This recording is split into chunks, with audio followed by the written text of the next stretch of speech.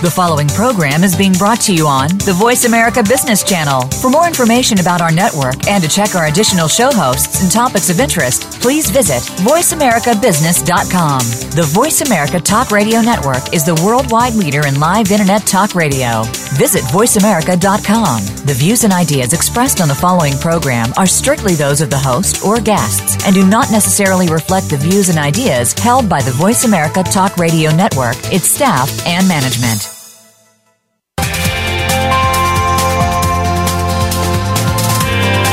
Welcome to a very refreshing hour of business talk. This is Partnerships, Changing the Game for Digital Transformation, presented by SAP.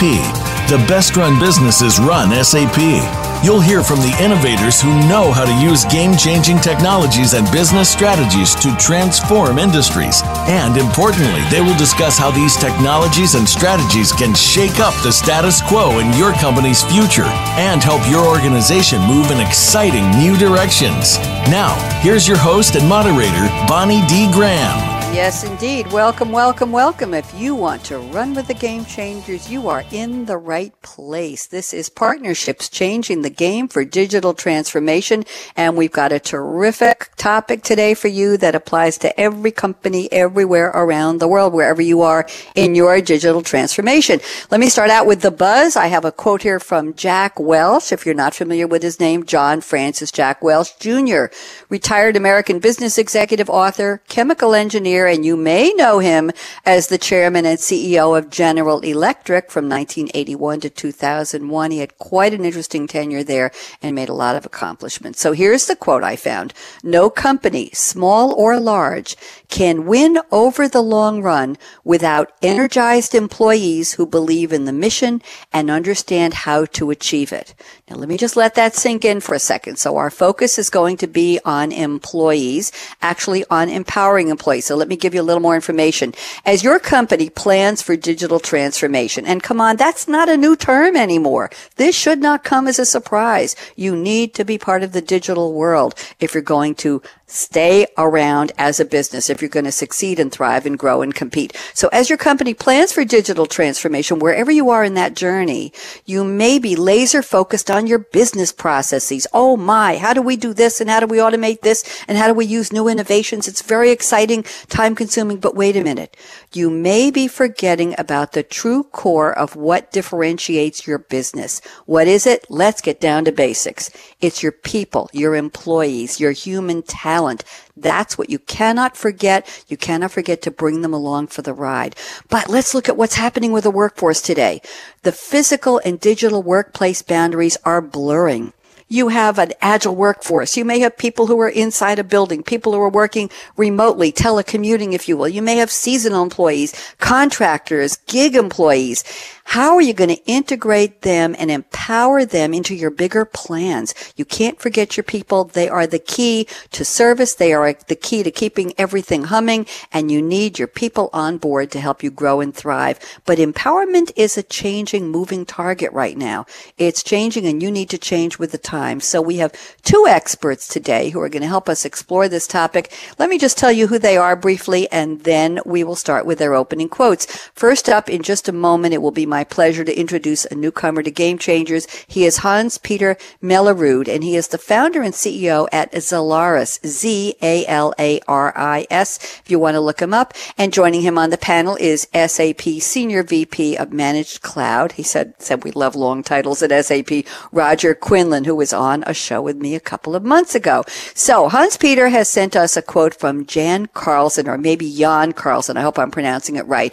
Born in 1941, Carlzon is a Swedish businessman, most noted for being chief executive officer of SAS Group from 1981 to 1994. This is the holding company for the national airlines of Denmark, Norway, and Sweden, aka Scandinavian Airline System. Here is the quote Hans-Peter has selected. An individual without information can't take responsibility. An individual with information can't help but take responsibility. Very interesting quote. Hans-Peter Mellerud, welcome to Game Changers. How are you? Thank you, Bonnie. I'm great. Glad to have you on board. I'd love for you to tell me about this quote and how you know Jan or Jan Carlzon. Tell me how to pronounce his name and tell me how the quote applies to our topic, please.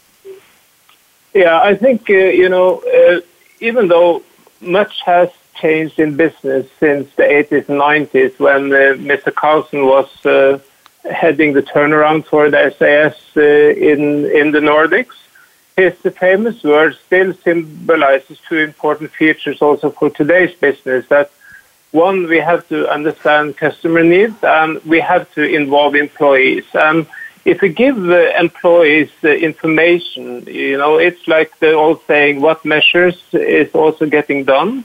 So if you give employees information and if you empower them to also make decisions based on that information, you will get a much better customer satisfaction or net promoter or whatever you call it these days in the interaction that you have with the customer. And as an example, my parents were supposed to visit my father's brother the other day up in the north of Norway, so they had to fly.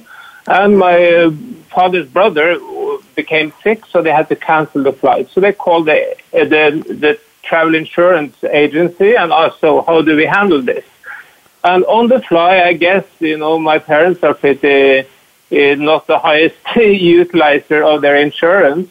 The agent serving them, he was able to basically refund the airline ticket cost on the fly. So they had the money on their account as they spoke, didn't have to provide any documentation whatsoever.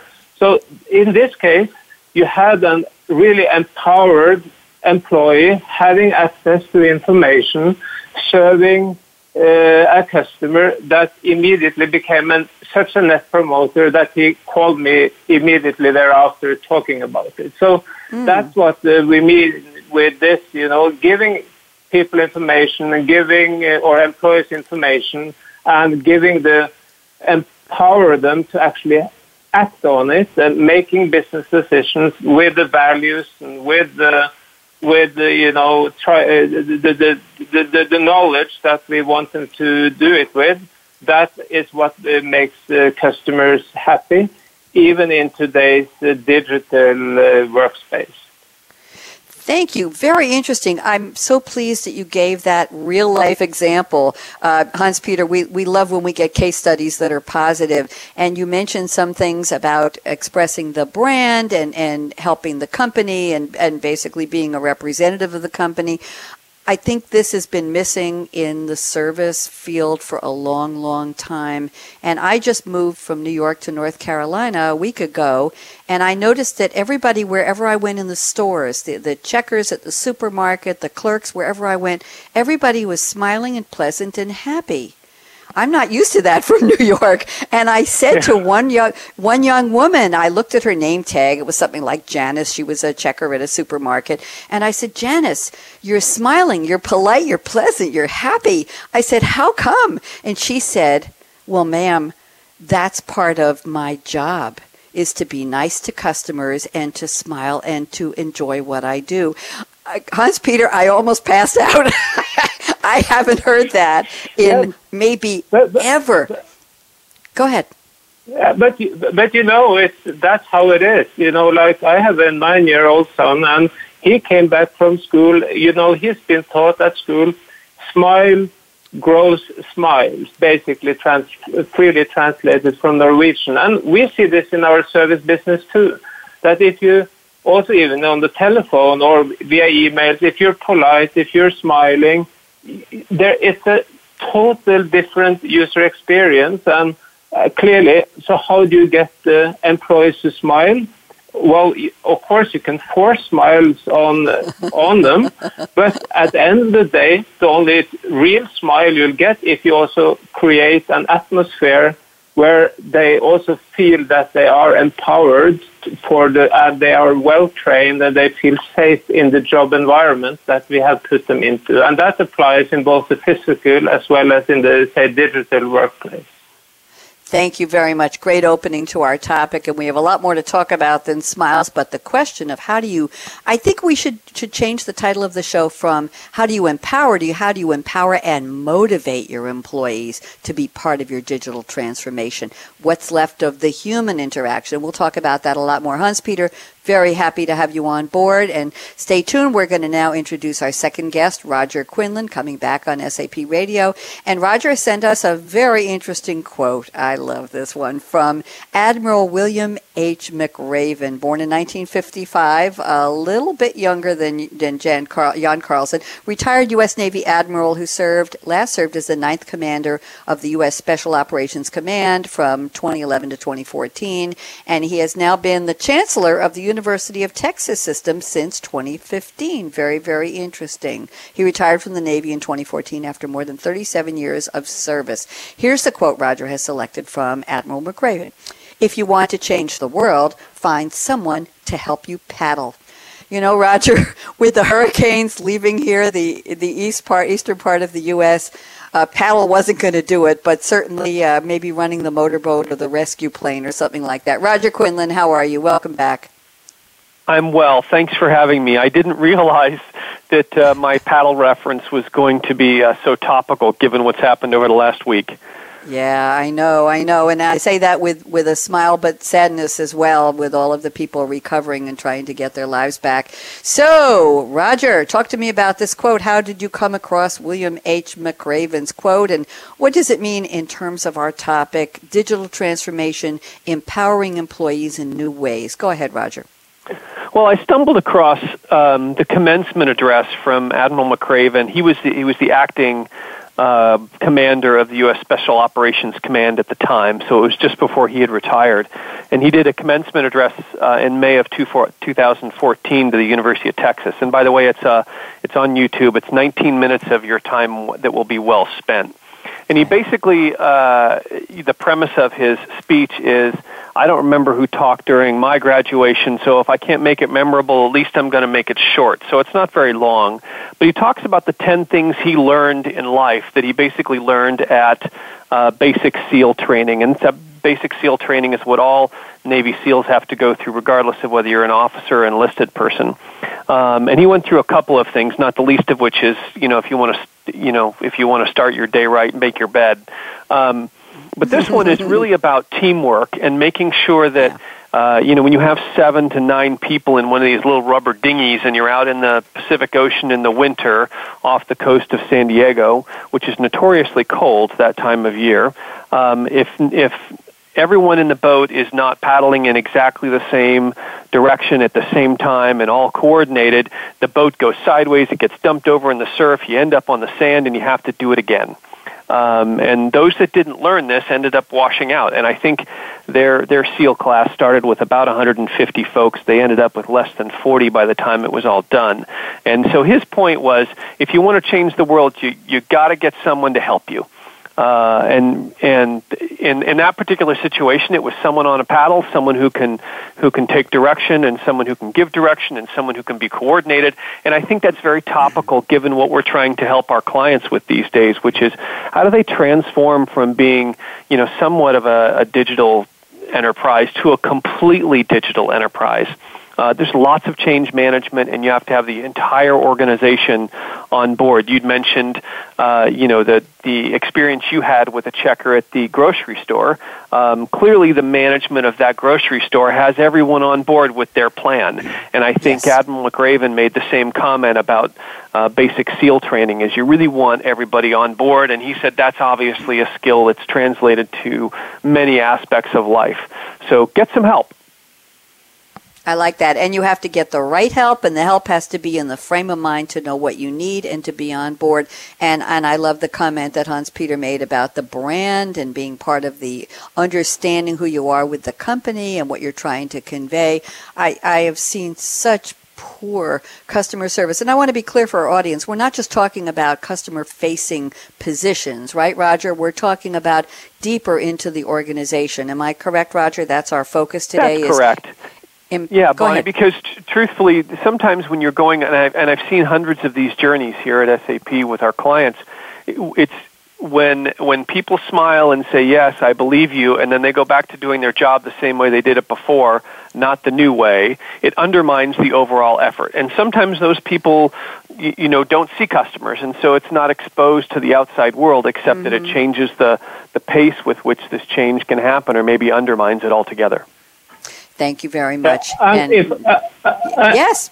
And if I might comment, we talk about, let's differentiate between end customers and internal customers, because I think there are no employee in any company that doesn't have a customer of sorts. If it's not the end customer, they serve an internal customer. So when I talk about customer and serving customers, it's the same whether they see the end customer or the other ones, because it's like a domino or ripple effect. If, say, the IT guy, if he serves the end user with a smile, the end user that might be meeting with the end customer will also probably do it. So that it applies regardless of whether you're deep into the organization or at the front line where you meet the guy that pays your bill.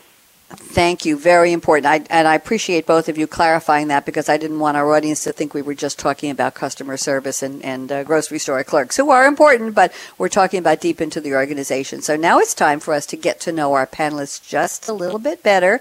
Hans-Peter Mellerud, I know you are in Norway because our engineer Kevin Gaspin called you there. So I'd love to know what part of Norway you're in today. Tell us a little bit about what time of the day and what the weather is. Everybody wants to know about the weather these days.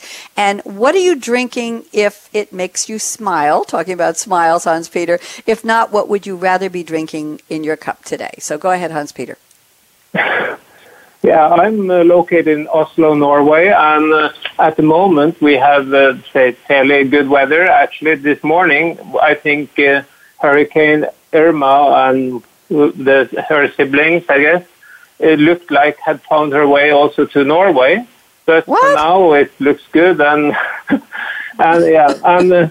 we're doing great here. Norway is a peaceful part of the earth, and we're not having too many natural disasters here, so we can focus on other things. So bringing back to what do I drink if it makes me smile, I think coffee is probably what everyone would answer, and I think we all drink too much of it, myself included. So if I'm gonna drink something and it's not alcoholic, it's my sport drinks while out in the fantastic green nature here, mountain biking, either racing or just out there on some trails and riding along and enjoying thinking.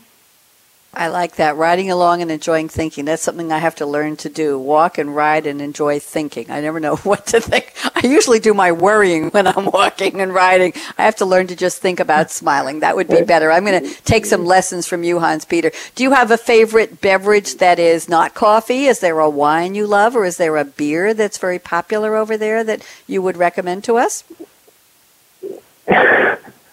Yeah, I think on the wine side, we are into this more or less the same stuff as you do, but we have great Norwegian beer, and when we have time to drink it. Okay, well, after the show, you can make time to drink it. And what time is it over there right now, Hans-Peter? It's 6 o'clock in the evening, or 6:30. Okay.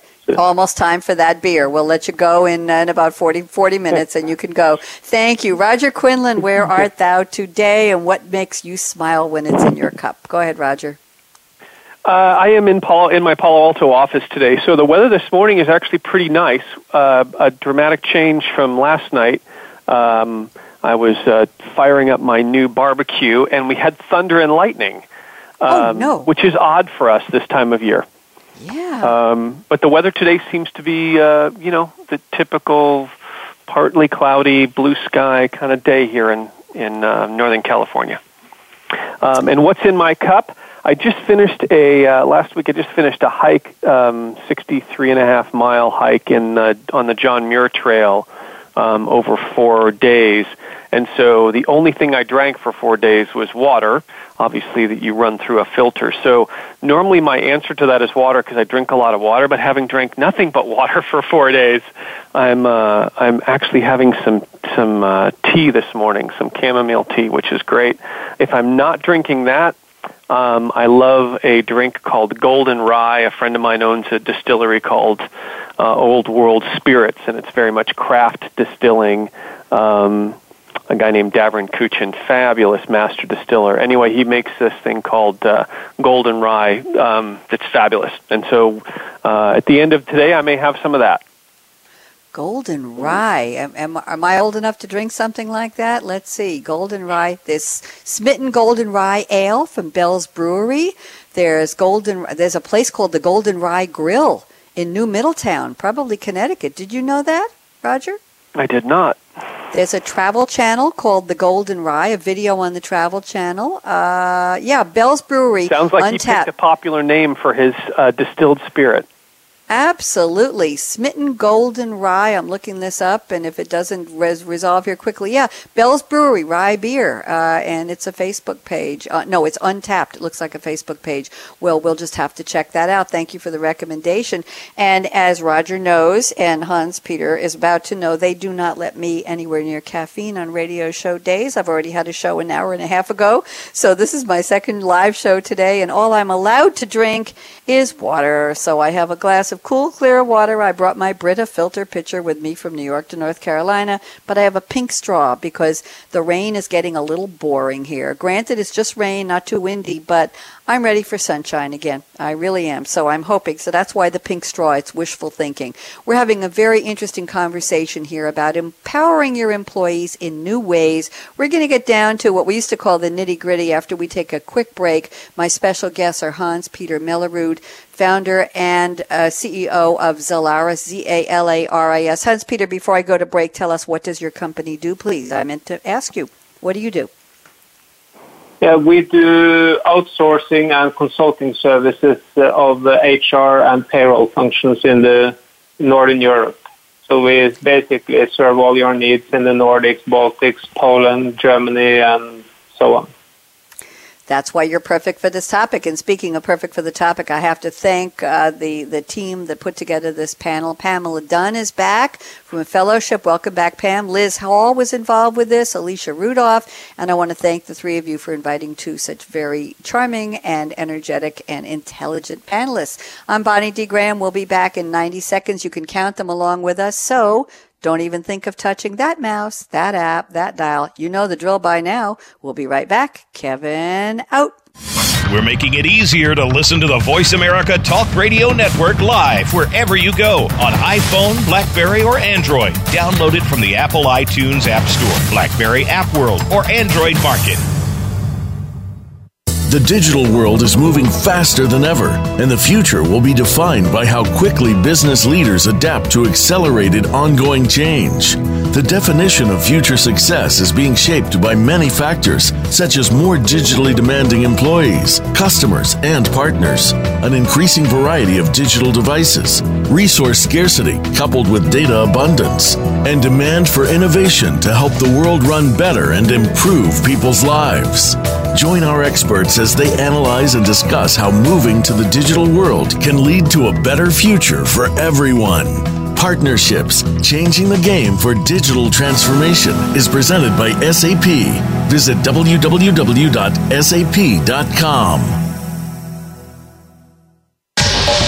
Get the news on our shows and other happenings by following us on Twitter. Find us at VoiceAmericaTRN or twitter.com/VoiceAmericaTRN.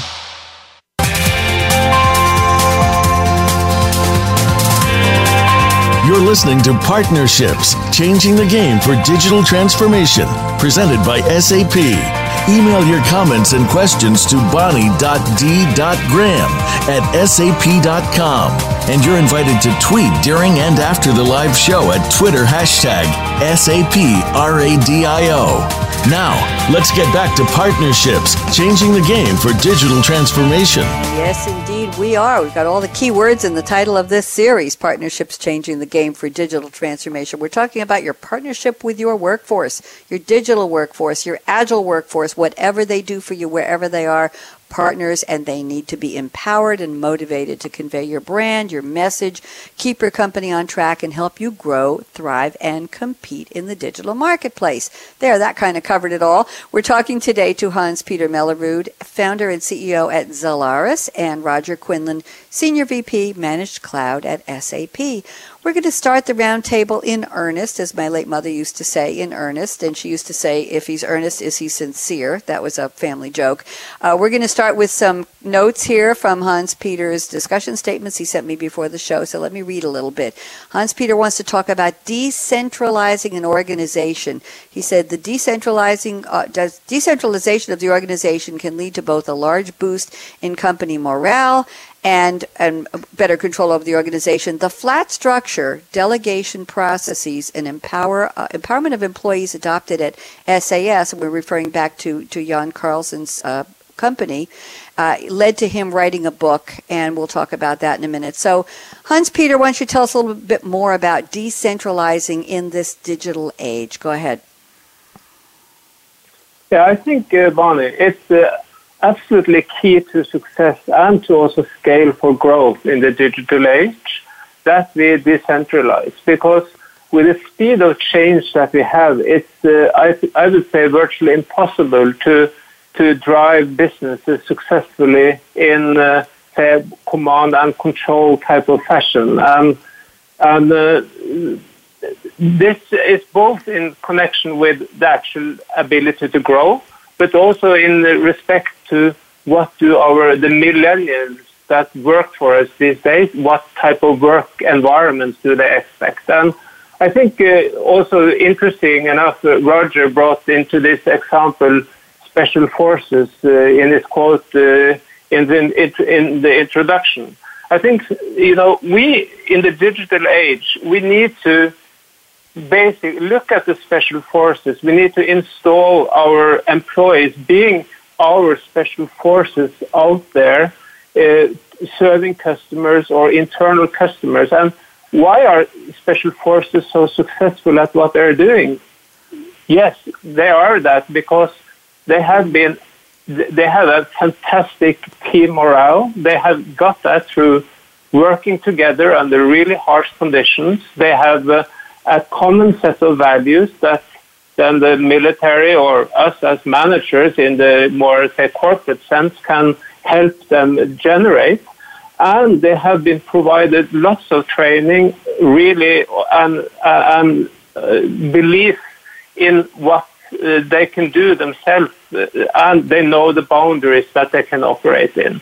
So in this digital economy, if we want to scale for growth, we need to ensure that the employees that run our organizations, that they know their boundaries, that they have the training, that they have the information that they need to operate, and that they have clear boundaries, what they can actually do in order to develop the business. And then it is our role as managers to convey, and I would call it daily, how can we multiply our heads into our employees such that we collectively can develop the organization.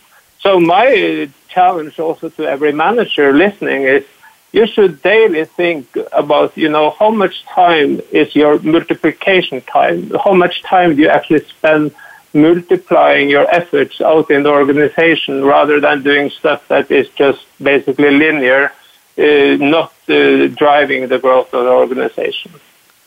Thank you. Very interesting perspective there. Roger Quinlan, love to get your thoughts. Sure. I think from my experience, it's all about setting the overall tone and direction of the organization and then not dictating the actual how the work gets done too much.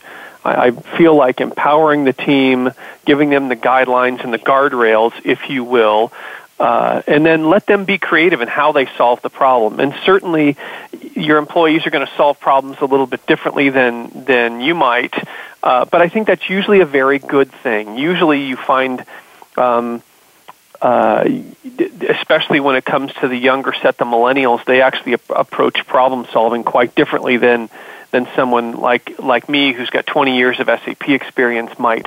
And having the trust and faith in your employees that they're going to actually get it right, or at least learn in the process, is super important. And I think when you give your employees the freedom to figure out the how, you've already told them the what. Let them figure out the how they get there. They end up feeling empowered, and they're energized to come to work, and they work harder, and they get better results. So I tend to be less of a dictate how everything gets done and more of a here's the direction we want to go. We want to double the size of this business in 3 years, as an example. Here's the kinds of business we want to do and the kinds we don't want to do. You guys can go out and find the right partners and help them find the right end clients to get this job done. That is a much more effective way to solve the problem. And in fact, you get a higher quality solution for the end client, which I like.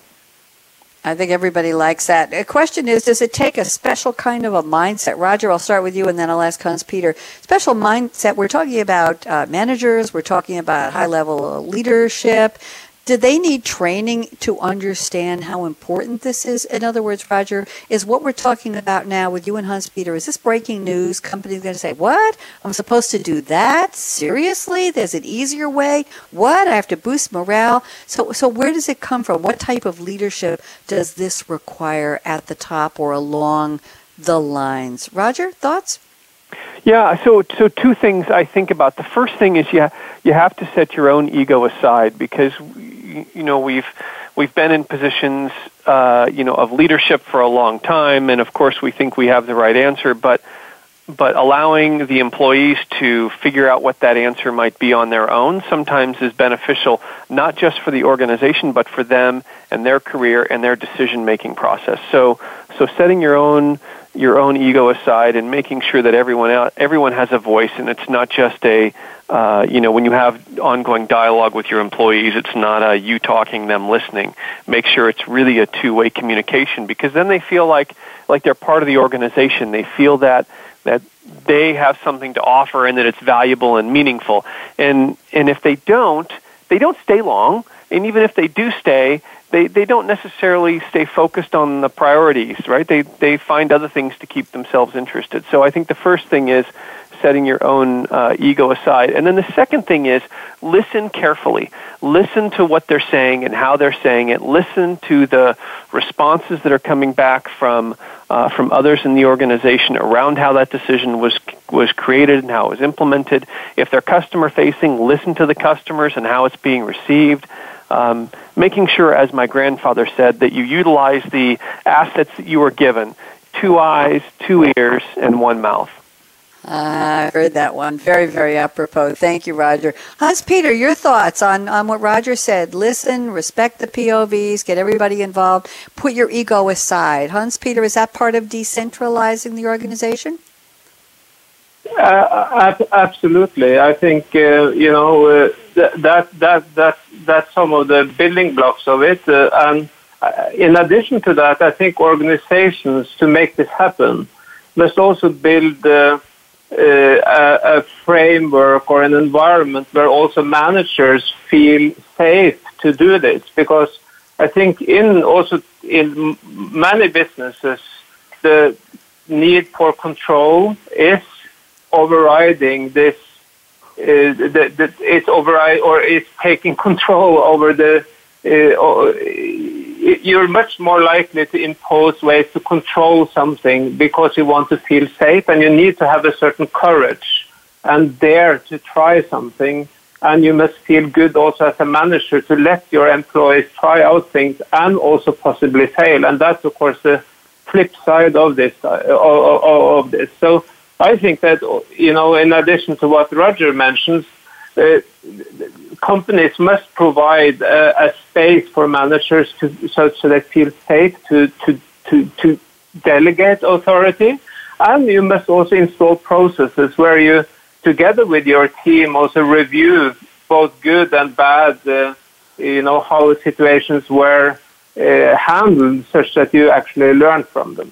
So that's also key, to have a learning organization, that it's not just letting people just go and do it exactly as they want it, but you must also take a step back afterwards and evaluate. So how did it go? What did we learn from it, good and bad, and focus on on the good parts of it to motivate people to then focus on that going forward.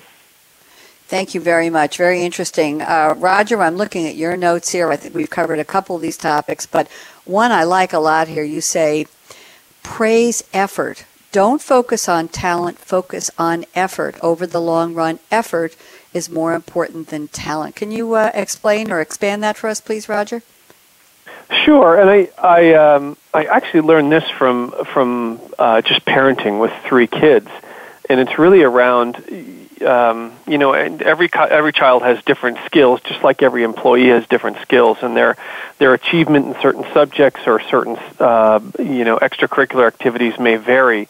But when they really give it their all and they try hard, children just like employees, you want to praise that effort because they put a bunch of time and energy and they really wanted to go after something and they tried very hard, and maybe the result was great, maybe it was just okay, but they really did try hard and they probably learned a lot along the way. That kind of effort needs to be rewarded and recognized, because that at some point you're going to need them to do something, especially your employees, not necessarily your children, but you're going to need your employees to go the extra mile to get something done, whether it's at the end of the quarter or right before a client goes live or something like that. And they need to know that the extra effort is going to get rewarded, recognized, and if you spend the time to do that when the pressure is not on, they know that praise and reward will come when it is. So it's important consistently to give people feedback, good and bad, but also when they do extra effort, make sure you make a fuss of it. A fuss. I like that. Does that mean giving them a catalog to pick a gift, or does that mean having them explain what they did on a team call and basically giving them digital gold stars or brownie points and letting people know that they did something that contributed in an extraordinary way? What would be your, how do you reward? Well, there's two internal to SAP. We have 2 different mechanisms. One is a kind of a peer-to-peer thank you award, and basically it says you're living up to one of our 5 core values, and you've done well. And when you send the note to that person, it copies their management, so they get some praise in front of their management. So that's one way. The other way is we actually have another option that managers are allowed to use that has cash, small cash amounts, $50, $100, $250 kind of a thing in the U.S. anyway, that allows us to say you went above and beyond your job, or you filled in for someone else when they were out on sick leave for an extended period of time. Here's an extra thank you for that. Utilizing those 2 things are kind of the formal mechanisms that we have internal to the company. But I think the most powerful one is on the Monday morning team call when I get my global organization together very early West Coast time, because we have to hit all the time zones in the world.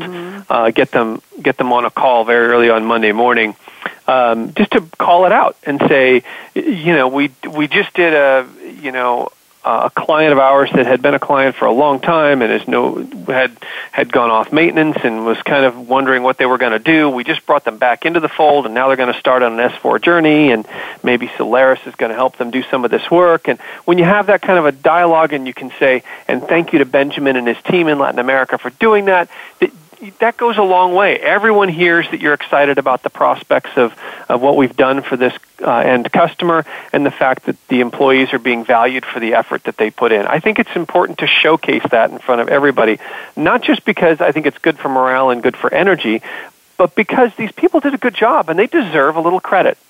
And I think too often we don't give enough credit informally in sessions like that to the people that really deserve all that. Thank you very much. Very interesting. Sure. If I might add to that, I fully support Roger, and I particularly think that, let's not, even though we're selling all kinds of performance appraisal solutions and all kinds of fancy digital ways to do this, which of course works good, one shouldn't let systems stand in the way to just do the easy thing in the world, to actually give the person doing a great job just make them aware of that you see that they are doing a good job. This is my experience, that nothing goes as far as just recognizing people's work, even though you don't even need to do it in presence of others. If you just see they do a good job, be sure that they know that that's how you feel about it. Because this is like your childhood first love type of thing. You meet 40 years later or 30 and both talk about I was such in love and the others say I was in love with you too, but nobody really knew because nobody dared to say it. And it's the same at the work too. Unless we explicitly as managers tell our employees that they do a good job when they deserve it, they might think that we actually don't know about that they are doing a good job. So if we do it, that goes a long way, and it's totally free. And in Zalaris, I actively, if I even hear like people not reporting to me that they do a great job, for example, doing a demo for a customer. I just had one of our consultants heard our sales director was so pleased with this one consultant having done a success factors demo, the best one he'd ever seen actually. And I went at the first possibility that I saw the guy, I told him that I heard that he did such a good job. And you can see that people just lighten up when you do that.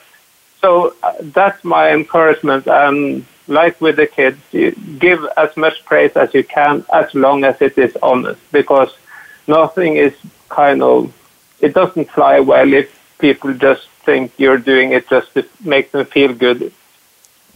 Well put. Hans-Peter. It must be for something real. Thank you. That leads me to another topic in your list. The flip side of praise is how do you handle mistakes? And your advice is forgive mistakes. But you also say, and this caught my attention, Hans-Peter, if your team is not making mistakes, then you are not reaching high enough. And you also say establish clear differences between mistakes that are acceptable versus mission-critical offenses. Can you tell us more? I think this is very, very key, because today, Hans-Peter, very often the culture in companies is fail fast, fail often. We see this in design thinking workshops. We teach people it's okay to make mistakes, okay to mess up, but learn from it and come back and do something else and keep making it better. But the difference between acceptable and mission-critical offenses is important. So please tell us a little bit more. Great point here. Yeah, and it's like, I used to be, in my younger days, a ski instructor, and coming back in the evening, many people told me, I didn't fall once at all these days. And my reply was always, then you didn't try hard enough. And I think this also applies to our businesses, that, you need to, in order to, with the type of tough business environments that we're working under, if we want to develop, if we shall win, we must also dare to try out things. And then it must be also allowed to fail at times. Of course, it's difference between being reckless and trying something with the best intent. And at least in my book, this is where I, encourage our management to think is, one is, of course, you don't make the same mistake twice or thrice. You must learn from your mistakes. That's the first thing. And of course, you shall not be reckless. And but you must also try within, say, the set of values that we have given you. And if it's with a good intent, then we should allow people to make mistakes and hope that in the long run, at least successful ones, has shown that they make more successful decisions and actions than the ones that actually cause mistakes. But you must let go to a certain extent, letting people try, if you shall touch that boundary that you're reaching for, I think. Thank you, Hans-Peter. Roger, we have a couple of minutes left before we go to our predictions round. I'd love to talk about this note. It was the last one you sent me. You want to talk about the master beekeeper, empowering your bees, equaling your employees. I need you to explain this. Honeybees, employees, buzz. I started out with the buzz quote, Roger, so I think this is a very important, very appropriate way to wrap up the discussion. So, Roger, beekeeper, talk to me. Yeah, so I am a master beekeeper, and that entails all kinds of things, pretty rigorous course of study, as most programs do at that level. My family runs a small honey farm, and we sell at a couple local high-end grocery stores. And what I've learned in the process is if you put the environment, if you set up the environment properly and then let the bees manage it all themselves, they figure it out. They communicate amongst themselves. They figure out what they need to do, when they need to get water, when they don't need to get water, when they need to store, when they need to eat, when they need to reproduce, when they can stop, when they need to, get ready for winter. If you make sure you set up the right environment, make sure that you put their hives in good sunny locations, with the entrances facing how the sun rises, little things like that kind of creates the environment for them to do all the things that they do, so that I don't have to do things like, use chemicals in the hives to prevent mites or to prevent disease. They figure out how to do it themselves, and if for some reason they can't and the hive fails or the queen fails, then they make a new queen. And so one of the things I learned through my beekeeping is setting up the right environment, and then getting out of the way and letting the experts, meaning the bees, do what they need to do to propagate their species and survive and thrive. I've done my job. Once I set up the environment and clear away some hurdles every now and then, I've done what I'm supposed to do, and that applies also to the job I do here. Making sure that I set up the right environment, the right goals, the right objectives, and then when we get things that come up, help them remove the obstacles, and then just get out of their way and let them do their job.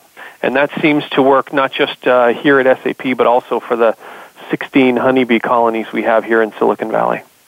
Very, very interesting. Hans-Peter, do you have anything to say about honeybees? Do you know anything about hives, or just it's like a metaphor? Go ahead. I didn't know, Roger, that we were partly in the same business, because my father, he also does bees. And I've also learned that if you don't manage, if you as the master beekeeper also don't manage, say, the management, right, so that you get more than one queen in there, then also a big part of your workforce might just fly away very quickly. So you might then be really working hard to entice them to come back, and then maybe give them a total new beehive. So I think the whole concept with bees, it's a really interesting picture. I think also on that we can also use for our day-to-day business lives, actually. What an interesting coincidence. Your both families are both involved with beekeeping. Who knew? Roger, of all what I've done, almost 6 years of radio shows and had thousands of panelists, and maybe there were other panelists that were also involved in beekeeping, but it never came out during a show. Fascinating. Roger, we're about 3 minutes from our predictions round. You sent such a nice long list, as did Hans-Peter, and I'm wondering, is there anything left in your list that you want to quickly cover? Roger, I'm looking at your notes here, and let's see. We covered I would say the effort. one thing, Bonnie, one thing that I think is important is making sure you're providing feedback to your employees on a regular basis. If many companies say, we're going to do, the formal review process once a year, and then maybe we're going to do another interim one at the mid-year point. I think if you're only giving your employees feedback on how they're doing, and by the way, eliciting their feedback on how you were doing for them, if you're only doing that twice a year, you're not doing your job. It has to be an ongoing dialogue. Okay, very, very important one. And I also see you say provide growth paths. Can you tell me a little bit more about that one quickly, Roger? Yeah, making sure that there are career paths for your employees and that they have interesting things to do next, and helping them with that. Don't hoard talent. develop it, expand it, and propagate it out into the organization. Okay. Hans-Peter, anything you want to add from your list? We still have another 2 minutes till we need to go to predictions. I know you also sent a lot here. Listen intently, generous boundaries. We talked about decentralizing, taking responsibility. Let's talk about quickly giving employees generous boundaries to make their own decisions. That is probably part of our topic we covered a few minutes ago, Hans-Peter, about clearly defining the differences between learning mistakes and growth versus mission-critical OMG offenses. Anything you want to talk to about boundaries in general outside of the mistake area?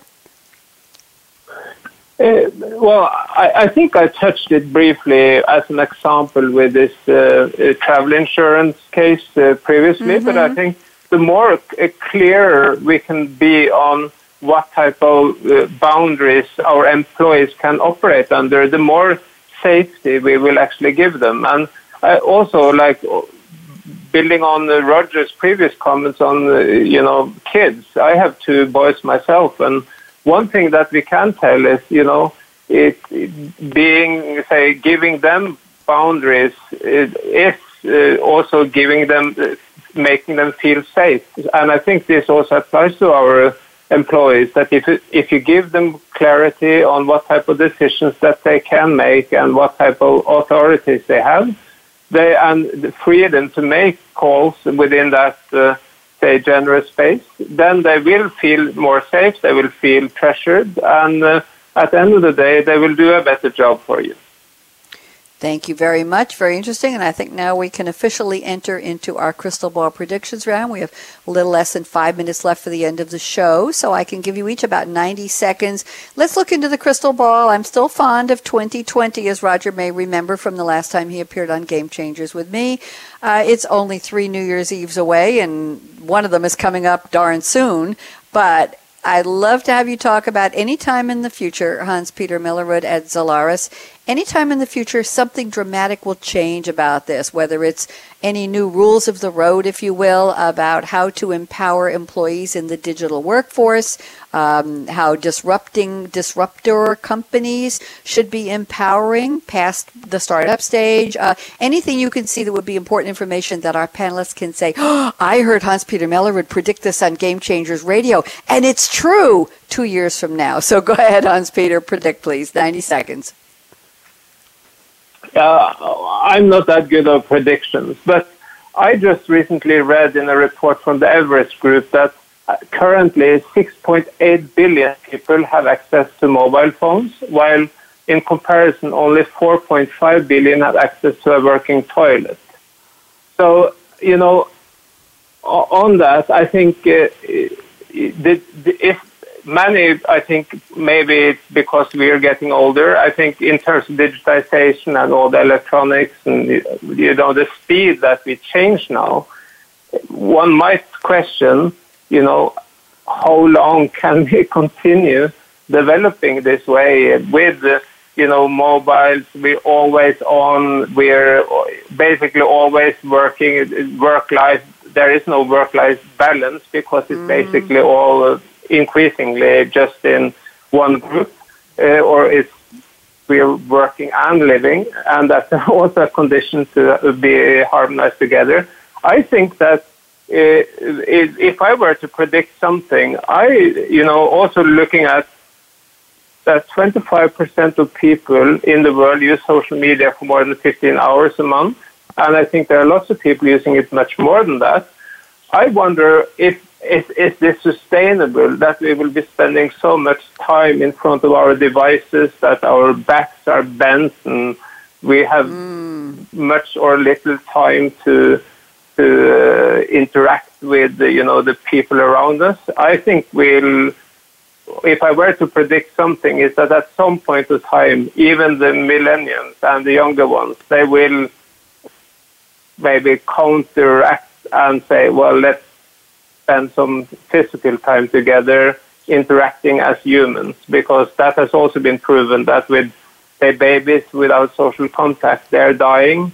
And the question is, are we also as grown-ups, are we, say, vaccinated against that, or do we actually also need this social contact and the interaction in a more, say, traditional manner to actually thrive and then further drive the useful part of the digitization process.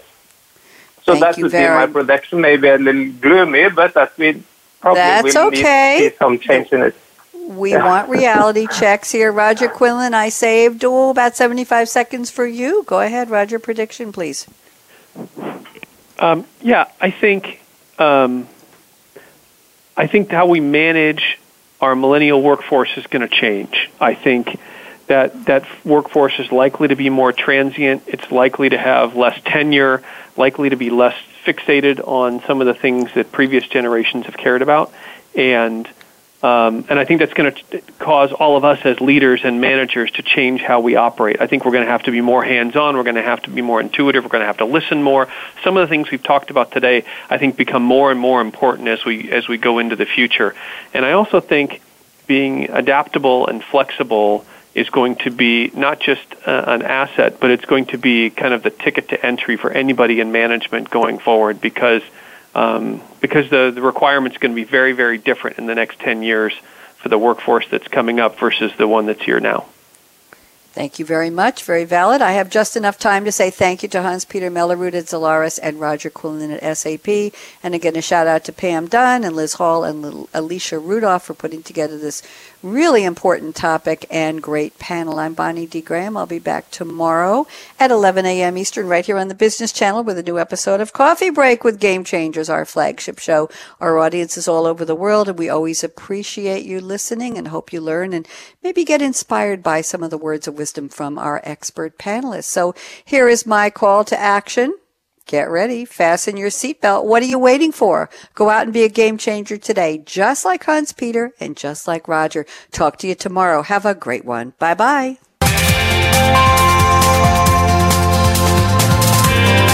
Thanks again for tuning in to Partnerships, Changing the Game for Digital Transformation, presented by SAP. The best-run businesses run SAP. To keep the conversation going, tweet your questions and comments to Twitter hashtag #SAPRadio. Please join host Bonnie D. Graham again on Tuesdays on the Business Channel. We wish you a positively game-changing week.